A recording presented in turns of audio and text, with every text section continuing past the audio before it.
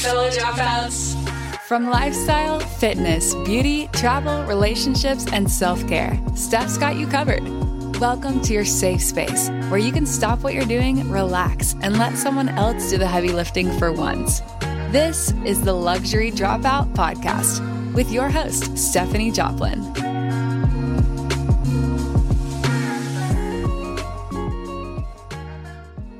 What's up, fellow dropouts? It's your host, Stephanie Joplin, here with another episode of the Luxury Dropout Podcast.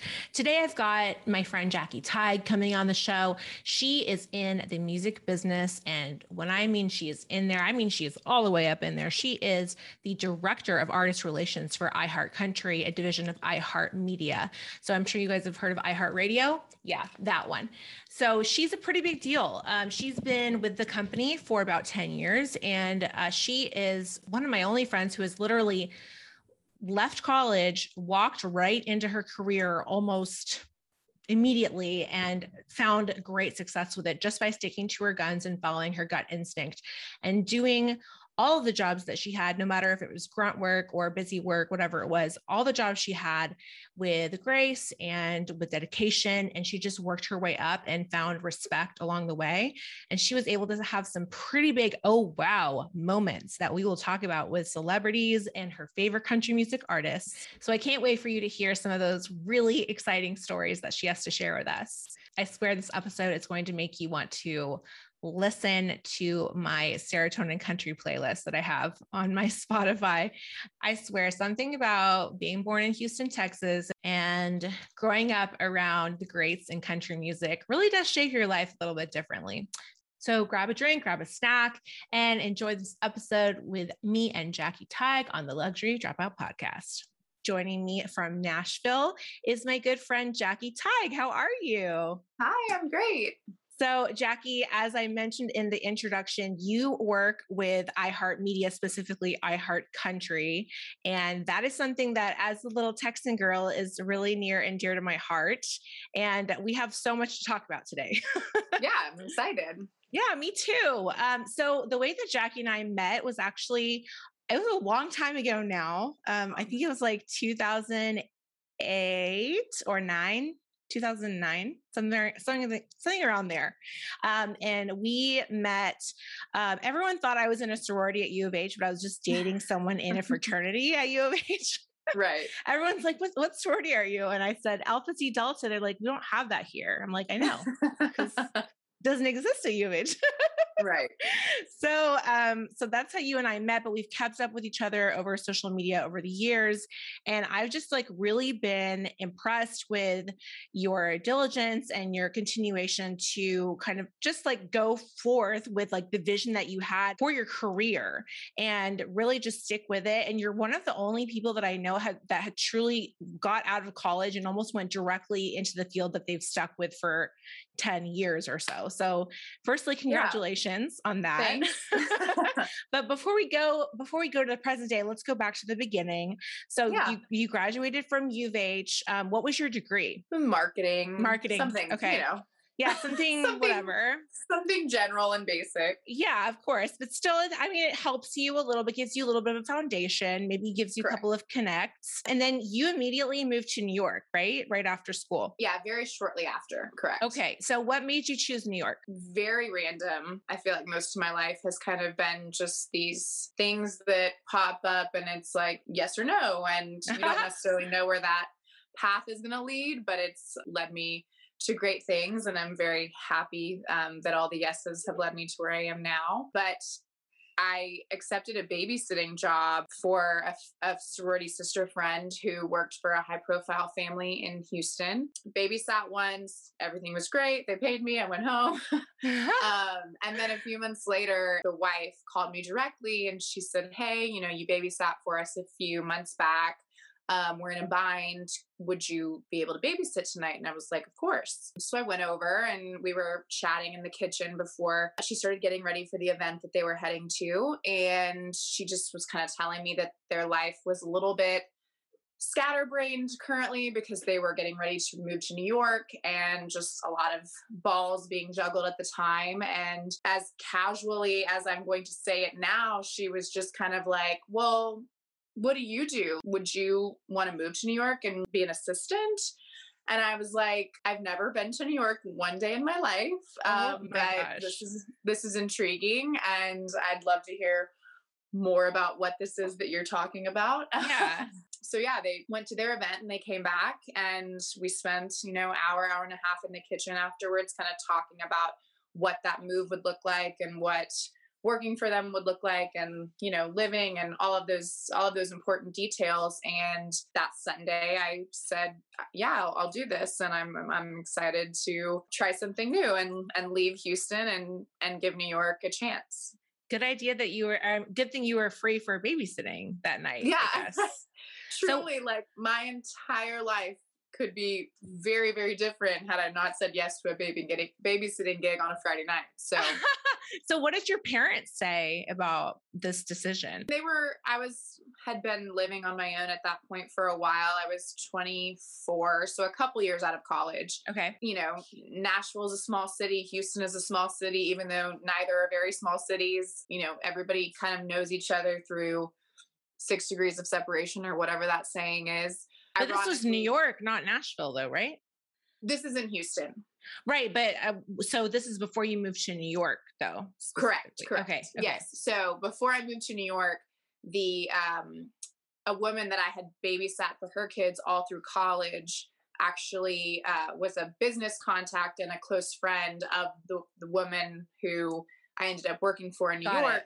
So I was able to we were able to vet each other kind of through mutual contacts. And that obviously made my parents feel a little bit better about moving to a city with a family that they, didn't know. But through the woman I used to work for and my sorority sister, I had multiple people that said, these people are great. I love them. They are part of my family, or extended family. And everyone encouraged me to take the leap. And so I did. That's amazing. So when you first got there, your duties were basically to be an assistant to this family, to babysit, to help with the kids, to maybe run some errands, essentially, right? Is that kind of? It was kind of, all over the place. I was mainly, her name is Lucinda. I was mainly Lucinda's design assistant. She owns an interior design firm in Houston. We all lived under the same roof. So it was kind of like, can you walk the girls to Union Square and take them to school? Can you pick them up? Sure. Can you run these errands and pick up these samples? Of course. So it was kind of anything and everything, which made it exciting. And it was a fun way to explore a new city that, I was brand spanking new in. So, man, I was there in 2018 for 36 hours. It was the shortest trip ever. and just being there for those 36 hours, I was so overwhelmed. And I don't like just moving there and starting a new job and also having responsibility for kids. I would just probably be like, well, so yeah, take on. The fact that they had kind of a driver at their disposal and certain things that not the average New Yorker have certainly helped. I can't count on both hands the number of times I walked in the wrong direction to the wrong avenue, but I still find myself doing that on occasion when I visit. So that may never change. Well, but yeah, definitely some adjustment as I was a newbie. Yeah, that's cool. So so I know that you were put in touch with someone in New York, right? That started your career. That's what I was reading. Is that right? Or how did that work that you got into? Yeah. So I worked with Lucinda's husband's company for like a year and a half, because they eventually moved back to Texas. They only had, their plans were only to stay in New York for like a year period. But once I was there, I was like, the hardest part of the battle is, I think, getting here. So once I was there, I just kind of felt the freedom to branch out from the job that had led me there and try new things. So I worked for her husband's company for a year and a half, and it wasn't my passion. It wasn't something that I saw myself doing long term. And at that point I was 26. So just started putting myself out there, reaching out to headhunters, seeing what other jobs I might be qualified for. At that point, I had C-level experience with, in different assistant jobs with a couple people. So, I got to interview at Burberry, and I interviewed at like some smaller marketing firms. And then I interviewed with Clear Channel, which was soon to become iHeartMedia. And as someone from Houston who knew the names of these big companies, but certainly never thought that I would be, interviewing to work at Burberry, I was like, what? Yeah. But ultimately I went through, the interviewing process with several companies, and iHeart felt exciting. It felt comfortable. Bob Pittman, who was I forget his title when I actually signed on and joined the company, but he quickly became the CEO within that first year of my employment. Okay. And I just felt really comfortable around him, his energy, like his management style, all of those types of things, and his track record of the type of leader and the type of businesses that he's worked with, speaks for itself. So it felt like the right path to take and the right person to work under to hopefully absorb and learn from. So I took the leap.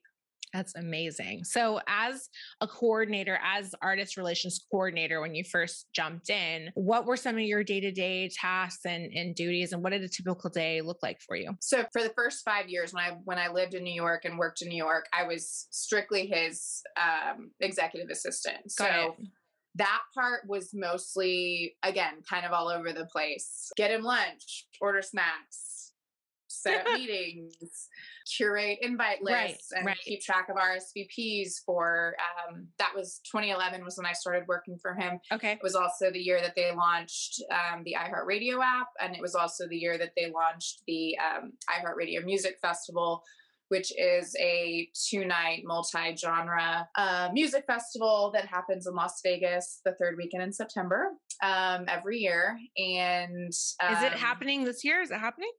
It is. Oh, great. 2020, obviously, we did not host an in-person festival, but we made do and had some artists perform and did a television broadcast. So 2020, obviously, a unprecedented year.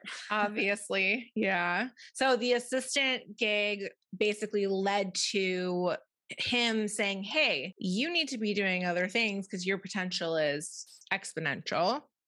And so maybe not exactly that. I will say it. It was more so, I had worked for him for 5 years. He didn't get to where he was by staying in the same job for too long. And not that, I loved working for him. I definitely could have seen myself working for him forever until he retired. But at that point I had lived in New York for 8 years, and it's expensive. And I was 30 or 31 at that point. And I just, being from Texas and knowing, so many of my friends were starting families and buying homes, and not necessarily that I was jealous of those things, but I saw that for myself. And New York is not the place that I wanted to start doing those things for myself. So we had a sit down, and basically he was super supportive of me taking a leap and trying something new. And for me, Nashville was the next place that I kind of wanted to find roots and establish myself. It's just a city that I, again, had only been to once or twice in my life, probably in the year or two before I moved there. But it was just always a place that was on my radar, always a place that I found intriguing and interesting. And at that time specifically, I found it to be kind of a hybrid of the things that I loved from New York, but the slower pace and Southern approach that I loved from my roots in Texas. And I felt that there was a position there that I would be an asset for, because country is kind of my preferred genre of music that I kind of grew up listening to, that I still enjoy listening to, just the storytelling, how the songwriting aspect of it. And so that's why I decided to make that the next stop on my journey. So, but you said like during that transition, you split your time between New York and Nashville, right? Well, my time within iHeartMedia over the 10 years has been split. So the first five were in New York. Back half of the last 5 have been in Nashville. No, okay. I thought I understood. It was like you had split it. Like when you first got to Nashville, then you had to split New York, Nashville. I was like, oh, that's a lot. No, that would have never flown. Yeah. Okay. Good. The job in New York was very much a, 24/7. If he's in the office, you're in the office kind of thing. So working from another city would have never panned out. So your title when you first got to Nashville was coordinator, but now you're director, or when did that? Correct. Okay. Got it. So executive assistant for my time in New York. Yes. I moved to Nashville. Luckily was able to stay with the company. I kind of saw a void. I saw an opportunity. One of the perks of working for the CEO is you get to obviously have close-knit relationships with so many people that are in high positions within the company. So, and then at that point, it's on you to obviously make good relationships with those people that you have access to. So during my 5 years with Bob, I was able to do that. And I was moving to Nashville regardless. So I had some opportunities in the city to, work as a regional promotion person for, one of the labels here. And I would have been very happy to accept that. But I love iHeartMedia. I love the brand. I love the people. So staying was my ultimate goal. So I started having internal conversations about if I stayed, what I saw that looking like. And we previously had an artist relations team where it was kind of all hands on deck. Everyone touched all formats. Nobody was kind of a expert, I guess you could say, with pop or country or hip hop. But with country being such a separate, like there's very few country tracks that cross over and go pop, but there's tons of pop tracks or R&B tracks or hip hop tracks that cycle through each of those formats. So there's more blending happening in that world, whereas country is kind of this island on its own. Yes. So I basically was like, I love country. It's part of my upbringing. It's part of my roots. It's where I feel like I can be an asset. And so my pitch essentially was that I wanted to be on the artist relations team, operating out of Nashville, kind of honing in and being the expert on country and all things, and making those relationships a little bit deeper. And it's already a format where the artists are willing to just bend over backwards, always provide content, always provide liners.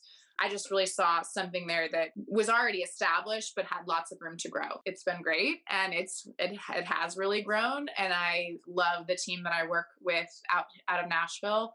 And now we have a gal that totally is the expert on hip hop and R&B, and she works out of LA. And not to say that I paved the way for her, but in a small way, it kind of feels like I did, just by taking the chance and saying like, hey, I think this could work and let's give it a try. I full well knew that if it totally bombed, that I would be getting that awkward email probably in a year, but I'm very glad that it didn't end that way. Well, it makes sense that there needs to be someone in charge of artist relations. I mean, that to me is a no-brainer. So I feel like that was amazing that you brought that to the table. But for the audience that doesn't quite know what that entails, I mean, besides the obvious, like the hand holding and things like that, what does a typical day look like for you now? Because you already heard about what it was like when you were just an assistant living in New York, and now you're a big boss lady in Nashville. So what does it look like now? Every day is a little different. Lots of emails on a variety of topics. We're about to have our iHeartCountry Festival at the end of October in Austin, Texas. And so lots of different pieces to coordinate that event. But at the same time, we're already booking the artists that will be playing that festival for 2022. So lots of forward thinking, a little bit of hand holding, but honestly, the country community is so on it, and everyone is so kind and really great at following directions. Like, I mean, I couldn't ask for a more supportive and just amazing community, because everyone is above and beyond. Everyone exceeds expectations. So a little bit of that, phone calls, Zooms, check-ins with my team. My boss, the woman that I directly report to, is out of New York, and she's kind of over all genres. But we have, bi-weekly check-ins where we just kind of touch base on what everyone is up to. We typically have the world premiere of a new song multiple times a month, whether it's Carrie Underwood or Jason Aldean or Little Big Town, whoever, some of those top tier acts that are releasing new music, we will world premiere that music across our iHeartCountry radio stations. So just coordinating graphics and making sure that our timing is right and making sure that we have everything we need internally to then push out to all of our individual markets so that they can utilize that content and, make it sound sexy on air. Perfect. Oh my God. That is awesome. It's just, you're basically just gathering all the stuff you need to push out to all of the other people within your little network that you have, and just kind of making sure that they have everything they need is what you're saying. Correct. Yeah. Okay. Got it. So you get that directly from not the artist, maybe themselves, but like someone who works directly for the artist, I suppose. Yeah. Artist label teams typically, that are then dealing with management on the backside. Having lived in Nashville for 5 years, most of the people that I email on a daily basis are my personal friends, like people that I would have business dinners with, but also like text about personal things or have a drink with and talk absolutely no business. So it's, it's honestly a dream community to get to interact with on a regular basis. So now we got to get to the down and dirty that everyone wants to hear. We want to hear about celebrity stuff. So let's talk about some oh wow moments, some super cool stories that you want to share the audience. Maybe some really great ones. Maybe if you have any bad ones, we don't have to name any names, but let's hear them. I honestly don't, not to be like so squeaky clean, but I can't, if I have a bad one, I truly don't remember it. That's good. Again, everyone here is, I can't speak for every format of music, but everyone in the country community is for the most part just amazing. That's great to hear. But oh wow moments, I mean, I've had too many to count. It's truly an incredible opportunity that I have here, and I don't take it for granted whatsoever.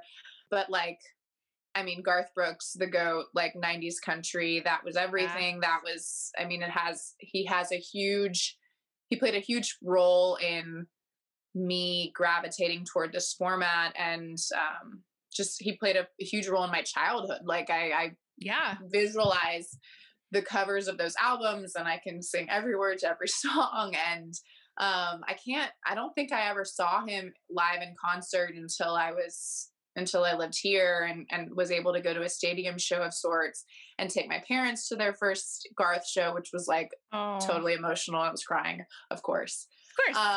But I mean, my parents were my curators of music as a child, because I mean, I was an only child. I didn't have older siblings to like branch off and be listening to their own music and influence me. It was mostly my parents and our like 6-disc changer. And like on any given night, like 2 of those 6 albums that were rotating were probably Garth Brooks, maybe Winona, maybe Brooks and Dunn. But it was, the 90s was obviously the heyday of country music. Everyone talks about it all the time. It was amazing. It was the ultimate. And I feel so grateful to have grown up with country music being what it was during that time. But the oh wow moment. So the Bluebird Cafe is this iconic venue, very, very small. You can truly reach out your hand and like touch not just the hand, but the shoulder of the person next to you. Like, these are tight quarters. Okay. And it was, before I moved here, it was just like, it was on this pedestal. It was this venue that I couldn't wait to go to. And it was everything. Yeah. But then I had heard stories from people that like, well, make sure you go on a good night, because just depending on the vibe, like it can maybe be a little slow. And I was like, no, it cannot be slow. Like it has to be amazing. Yeah. Now I had this complex, like, oh my gosh, what if it's not amazing? So, I got my first invitation to go from a woman who had previously worked for Sony. She was now working for Pearl Records, which is Garth Brooks, Trisha Yearwood. And there was a charity event at the Bluebird that night, and she invited me and one of my colleagues to join them at their table. And I was like, all right, yes, let's do it. Like, I'm so nervous. This is an exclusive place. It's not like you can just show up there. It especially for this night, it was, because it was like a charity event, but even on a regular basis, it's so iconic and it's so small that it's routinely sold out because, and their website is like 800 years old. So you could like be refreshing for 30 minutes and then you realize that you just didn't get any tickets and it's sold out. And you're like, I don't even understand. Like, I've just been sitting here like, and the wheel has just been spinning, but that's for another time. So I get to the event and it's Victoria Shaw and Ken Blasey and two other songwriters that have been instrumental in Garth's career. And they were basically rotating down the line. They would say, I wrote this song with Garth at this studio, and here's kind of how it went. Here's how the idea came about. And then Victoria would sing her version of The River. And it was amazing. And it was, and I love that stuff. I love the behind the scenes. I love storytelling. Yeah, I love it. And had the night been just that, it would have been amazing. But so they went through 2 times and they each kind of did their thing, told their stories, sang their song. And then for the final 2 rounds, Garth came and he sat there with them and he sang the songs and they told the stories together. And I'm literally weeping. I am weeping. And his voice makes me weep too. It was just emotional. I mean, there was a lot happening in that moment for me. From like moving to Nashville was a bit scary just because it was taking a leap. I was taking a chance on myself. I was taking a chance that this vision that I had, this position was going to pan out. And honestly, in that moment, I was like, if it doesn't, this was all worth it. Like, this was all worth it to see him on stage this close in this iconic venue that I have like dreamed about since I was young. And of course I called my dad after and I was like, Dad, I am so like just total tear fest. That's probably the top oh wow moment that I've ever had. That is a oh wow. I'm saying oh wow. Jeez. Garth Brooks is just truly, I don't know if there's ever going to be anyone that can, I mean, there's also George Strait, but like Garth Brooks has a special place in my heart too. So I understand. Yeah. I mean, George is an icon, but I guess it's just, again, like your childhood though, too. Your influence. Yeah. Like we just didn't, like I heard George Strait on the radio, but my parents we weren't playing those records, Right. I know. I totally get it. Cause my parents were the same. They like my mom used to sing my sister and I, the Beatles songs when we were kids, like when we were babies on her guitar, like she would just play them. And so I naturally was like automatically a Beatles person for the rest of my life. And I still know every lyric to every song because of her. So, so I totally get it. Unfortunately, I won't get my Beatles moment, but So give me some other ones, like maybe how about like some in person, like you met one of your favorites. Can we talk about Casey? Cause I'm like really obsessed with her. I haven't gotten to spend as much time with Casey. I've met her in passing at like radio remotes, things that are kind of just not things that are a little bit more corporate and not as casual and conversational. She's an icon. She is paving a brand new path that started in country music and now has kind of crossed over to, I'm not sure yet. I'm not sure what this next album's where it's going to land. But she's just such a creative. She's such an amazing storyteller, songwriter. And I just love her unique phrasing. I love her unique perspective. I think what she does is fantastic. I do too. I latched onto her first album, the Same Trailer, Different Park album, and I never let go of it. I mean, I just had it on repeat, and then Pageant Material, and I mean, just every like album release since, and then ever since Golden Hour, I remember I went to Austin to see her, and I remember getting goosebumps and like tears in my eyes, thinking to myself, like, this is the last time she's going to be performing in a space this small, because it was right when she won all her Grammys for that. Yeah. And I was like, this is it. Like, after this, it's only going to be like Toyota Center and bigger, like, essentially. So yeah, I mean, I just have really loved following her career, and the way that you're right, the way that she phrases stuff, like, it touches your soul. And music really affects everything for me, like my mood, like it can help boost my mood. It can help me when I'm depressed. It could help me when I need energy. Like there's, it just varies. And I guess like whenever I want to feel inspiration, like I'll listen to her albums. And whenever I see a story from her on Instagram, I'm like always inspired by her art. And so when I saw you post about her, I was just like, I need to know about everything that Jackie knows. I need to know. If you ever do get a chance to talk to her, just let her know that you have a friend that truly lives for her. I will. Just lives I will. For her. I look forward to the future opportunity where I get to have a conversation with her, and yes, a glass of wine or whatever we're drinking. I'm sorry I interrupted your question, but I just had to like get it out there, No, I don't even, I'm so absent-minded. I don't even remember what I said.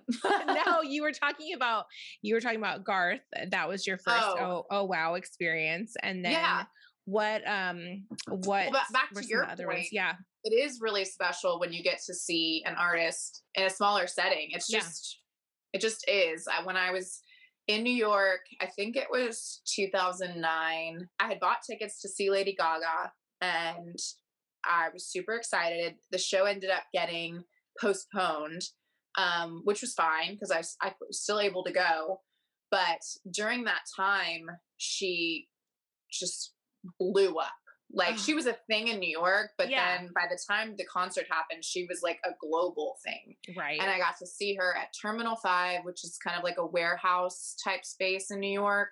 And I'm like, it's crazy that I saw Lady Gaga at Terminal 5, because like, she, from almost the infancy of her stardom, was like a Madison Square Garden type artist. So it was very cool to see her in such a, rustic, much more intimate setting. Well, I mean, she's pretty monster big, like. Yeah, no, she is. She is for sure. Globally, like you could go to Antarctica and they'd probably know who Lady Gaga is.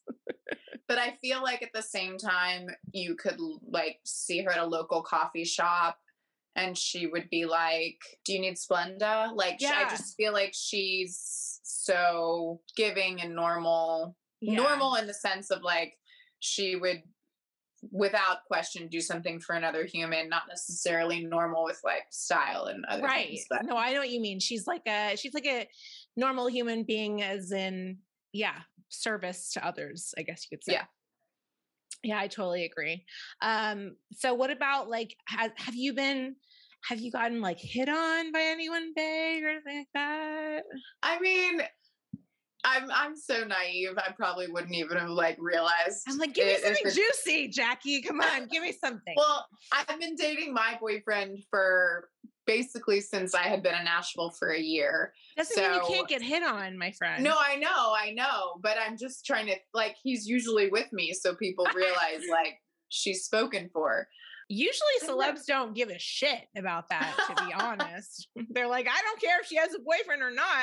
I mean, I would say yes, but like who and when, you don't know. Beats me. Can't remember. Well, you're gorgeous, so like I wouldn't be shocked. I mean, I'm just saying. Yes, I would hit on you if I was a man. Just saying. I do kind of hit on you every day. I'm like, oh my God, you look so hot today. Oh my God, you look pretty. Yesterday, I think I was like, yesterday I was like, you look like Casey. And you're like, oh my God, ultimate compliment. Dream. What a dream. I know, what a dream. So where do you see yourself in your career? Like, obviously I'm not going to give you the old, like, where do you see yourself in 5 years? But I want to know, where do you want to take this position? Like, how much do you want to elevate it? Where do you see it going? Great question. I don't really know, because I mean, I can say where I see myself potentially going with the options that exist, but I just feel like the world of music, the world of content, the world of social media are just ever evolving. Yeah. Just like when I was younger, when we were younger, like there was no, I'm going to be a blogger, or I'm going to be like, there's so many jobs and careers that have just developed with the expansion of technology over the last 10, 15 years, that I'm hopeful that what I'm doing in 5 years doesn't even exist today, that it's something new and fresh. But if it's not, that's okay too. I truly could do exactly what I'm doing right now for the rest of my life. And I don't think I would get burnt out doing it, because I really love it. But at the same time, there's so many careers within the world of country music and music in general that I think are intriguing. I can definitely see myself working in a more a managerial role for an artist. Like one in particular? I mean, yes, because there's artists that I'm completely obsessed with and just naturally kind of think about things. I'll send people. I don't keep my ideas close to the vest. Like, I know enough people now that I just think it's cool if one of my ideas actually comes to fruition. I don't care if I get credit for it or if I make money on it or anything like that. So, I mean, I'll text people all the time and be like, hey, I just saw this thing on TikTok and I was thinking that it would be really cool if your artists did that, or if they did some sort of collaborative content. And that's just awesome. Not my world. Sure, we can set up things like that every once in a while, but the bandwidth within the iHeart bubble is just, it doesn't necessarily fit all the time. So if I have an idea that I think would be really cool for an artist to do on their own social platforms, I'll just text their manager, or I'll text one of their label people and be like, I just thought of this, do with what you will, like throw it in the trash can or elevate it to somebody that can make it happen. I don't care, but I'm just like speaking it into potential existence. Yeah. So would you like to go work for, when you say be with an artist, like, would you go work for one artist, like alone, or the label maybe, or what would you prefer? Like, would you prefer to be working with an artist directly? Probably. Potentially. I mean, if I worked for a label, I would see myself more on like the marketing side, where you're kind of touching the creative world of all the artists that are signed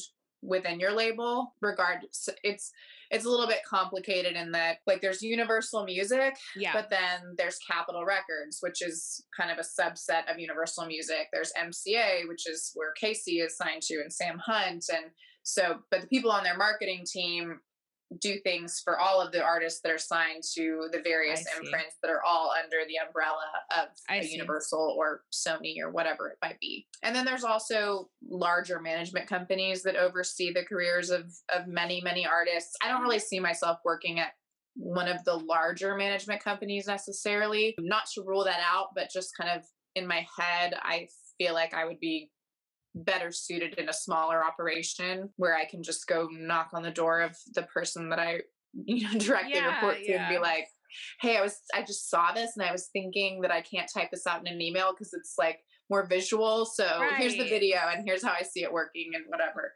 Yeah. I could see you doing that. I don't know. I mean, anything's the sky's the limit, I hope. Yeah. What would you give, like, say, there's a young girl coming out of college and she wants to get into the music business. What is just a little stepping stone of advice that you can give to her? Yeah, I stole something from our mutual social media crush Tinks the other day. And it was just like, do a good job. Like, regardless of the task, do a really good job. I mean, as an assistant, you're going to start out doing things that feel not impressive, but like, people notice when you put the little stopper in their Starbucks cup to like insulate the heat. And people notice when you remember their extra mustard or their extra sauce or whatever it is. People notice the presentation of how you hand something off to them. There's tons of little tiny things that even if the task isn't something that seems important, you can still do a really good job with it. Right. And people notice that. People notice that you have a smile on your face. People notice that you are generally always in a good mood, or that you make an effort to ask how their day's going, or what they did this weekend, and just make an effort to get to know people. So I would just say, try to do a really good job regardless of what the thing is. And then once the thing is more important or more, has more revenue tied to it, like, continue that work ethic, like still do the best job that you can with the resources that you have at your disposal. So is there a possibility, if they're not in a big music town like LA or Nashville or New York, is there a possibility for them to gain resume success by staying in their hometowns? Or do you advise to go and take the leap and move to one of those bigger cities if they're really passionate about music? Yeah. I mean, luckily there is a local radio station in pretty much every small, large, medium-sized city across the United States. So I would say, if music is your passion, just get your foot in the door at any company, whether you have the means to move to Nashville or New York or LA or wherever it might be. Mm-hmm. But you can also make moves in whatever town you're in currently. Like, maybe you're working for free. Maybe you're, maybe you're making whatever minimum wage is these days per hour, and maybe that's not enough, but you figure it out. But if that's your passion, I think you just have to find a way to work it into your resume somehow, find a way to get experience, however that pans out.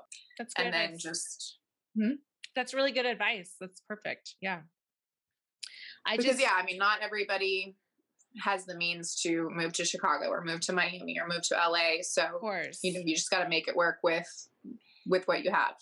Of course. Absolutely. I just, I think about the women and the young ladies who are, in a smaller town maybe, and they just feel like they're stuck, and they really want to, they think that success equals moving to LA or moving to Nashville, and it's not always that. So that's what I wanted to hear for sure, is like, there is that possibility. Go to your local radio station, do an internship with them. Eventually it'll lead to an assistant job. Eventually it'll lead to something else. And like you said, if you are consistent and you work hard and you do well at every job that you do and you put in that effort, people remember you. So that's the most important thing. And I think if you're not passionate about something, you're never going to be, you might be good at it, but you're never going to be happy doing it. Right. So go ahead. I'm sorry. Oh no, I was just saying that you're right. And anybody can kind of do their best at becoming an expert at whatever their passion is with the power of the internet, the power of social media. So learning the job part is actually the easy piece. It's coming in with a wealth of knowledge about the topic at hand. That's the struggle. That's where that's where you really become an asset. For sure. So I have one more question for you. It's a question that I ask every single podcast guest. Okay. So going back to when you were 20 years old, if you were walking down the street and you saw yourself at 20 years old walking down the street, and you got to go up to her, give her a big hug, and you got to give her one piece of advice, what would that one piece of advice be? Gosh, 20. I know, right? I would tell her so many things. Right? I know. I know. So many things. I would probably tell her that she's going to make mistakes, and she's already made some, and and the end is not near. She's going to continue to make them, but just be yourself. Like, I have truly been able to get to where I am by working hard, but honestly, just being myself. Like, I feel like I am blessed with a personality where people feel comfortable in my presence, and that has allowed me to go a long way. Even when I didn't even when I wasn't necessarily qualified, people trusted me because of the way I made them feel. They were like, I like to feel like they were comfortable enough in my presence that they were like, I think she's going to figure it out. She doesn't know everything, but like something about her says, yes, like go for it. Mm-hmm. So I would just tell her that she's not done fucking up and, but to just be true to herself and do what feels right. And it's going to lead into great things. Perfect. That's amazing. I love that. It's hard to think now about I'm yourself. Have flashbacks about being 20 years old for the rest of the night. I know. I mean, I think about myself when I was 20, I literally was like, you know nothing, Jon Snow, like literally nothing. I knew nothing at 20. Absolutely nothing. Absolutely nothing. My parents Wild. Did everything for me. They just made every decision. And now I'm just like, how did they live with me for this long? How did they tolerate me? I mean, I would be sick of me. Sometimes I'm even sick of me now. I'm like, oh, you're so annoying sometimes. Well, Jackie, thank you so much for taking time out tonight for being on the show.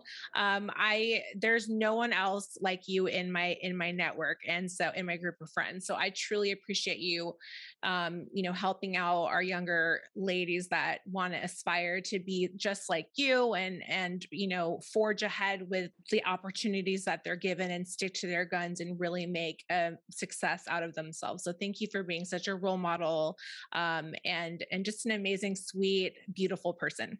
Thank you. Thank you for having me. Of course. Thank you so much for everything. And I'll talk to you soon. Okay. Okay, bye. All right, dropouts. That's it for today's episode of the Luxury Dropout Podcast. I'm so glad you stuck with us today. It was a great one. How cool was that story about Garth Brooks? I literally still have chills. And if she ever meets Casey Musgraves, you know that I'm going to like fly to wherever she is immediately. Like, I think Jackie probably knows that already. So I just think that, the advice that she gave is so strong, and we should definitely all take that to heart, that no matter what job we're doing, we should just dedicate ourselves 100% to it, because people do notice those small little things that you do for them. And that doesn't even apply for just your job. It applies to everyday life. People do notice you, and you stand out when you do the little things for people and come through for them. So with that being said, I am sending you so much love. Stay safe, and I will see you on the next one. Mwah. That's a wrap for this episode of The Luxury Dropout. Make sure to visit StephanieJoplin.com to find all of Steph's episodes, including full podcast descriptions and photos of her guests. Until next time, besties.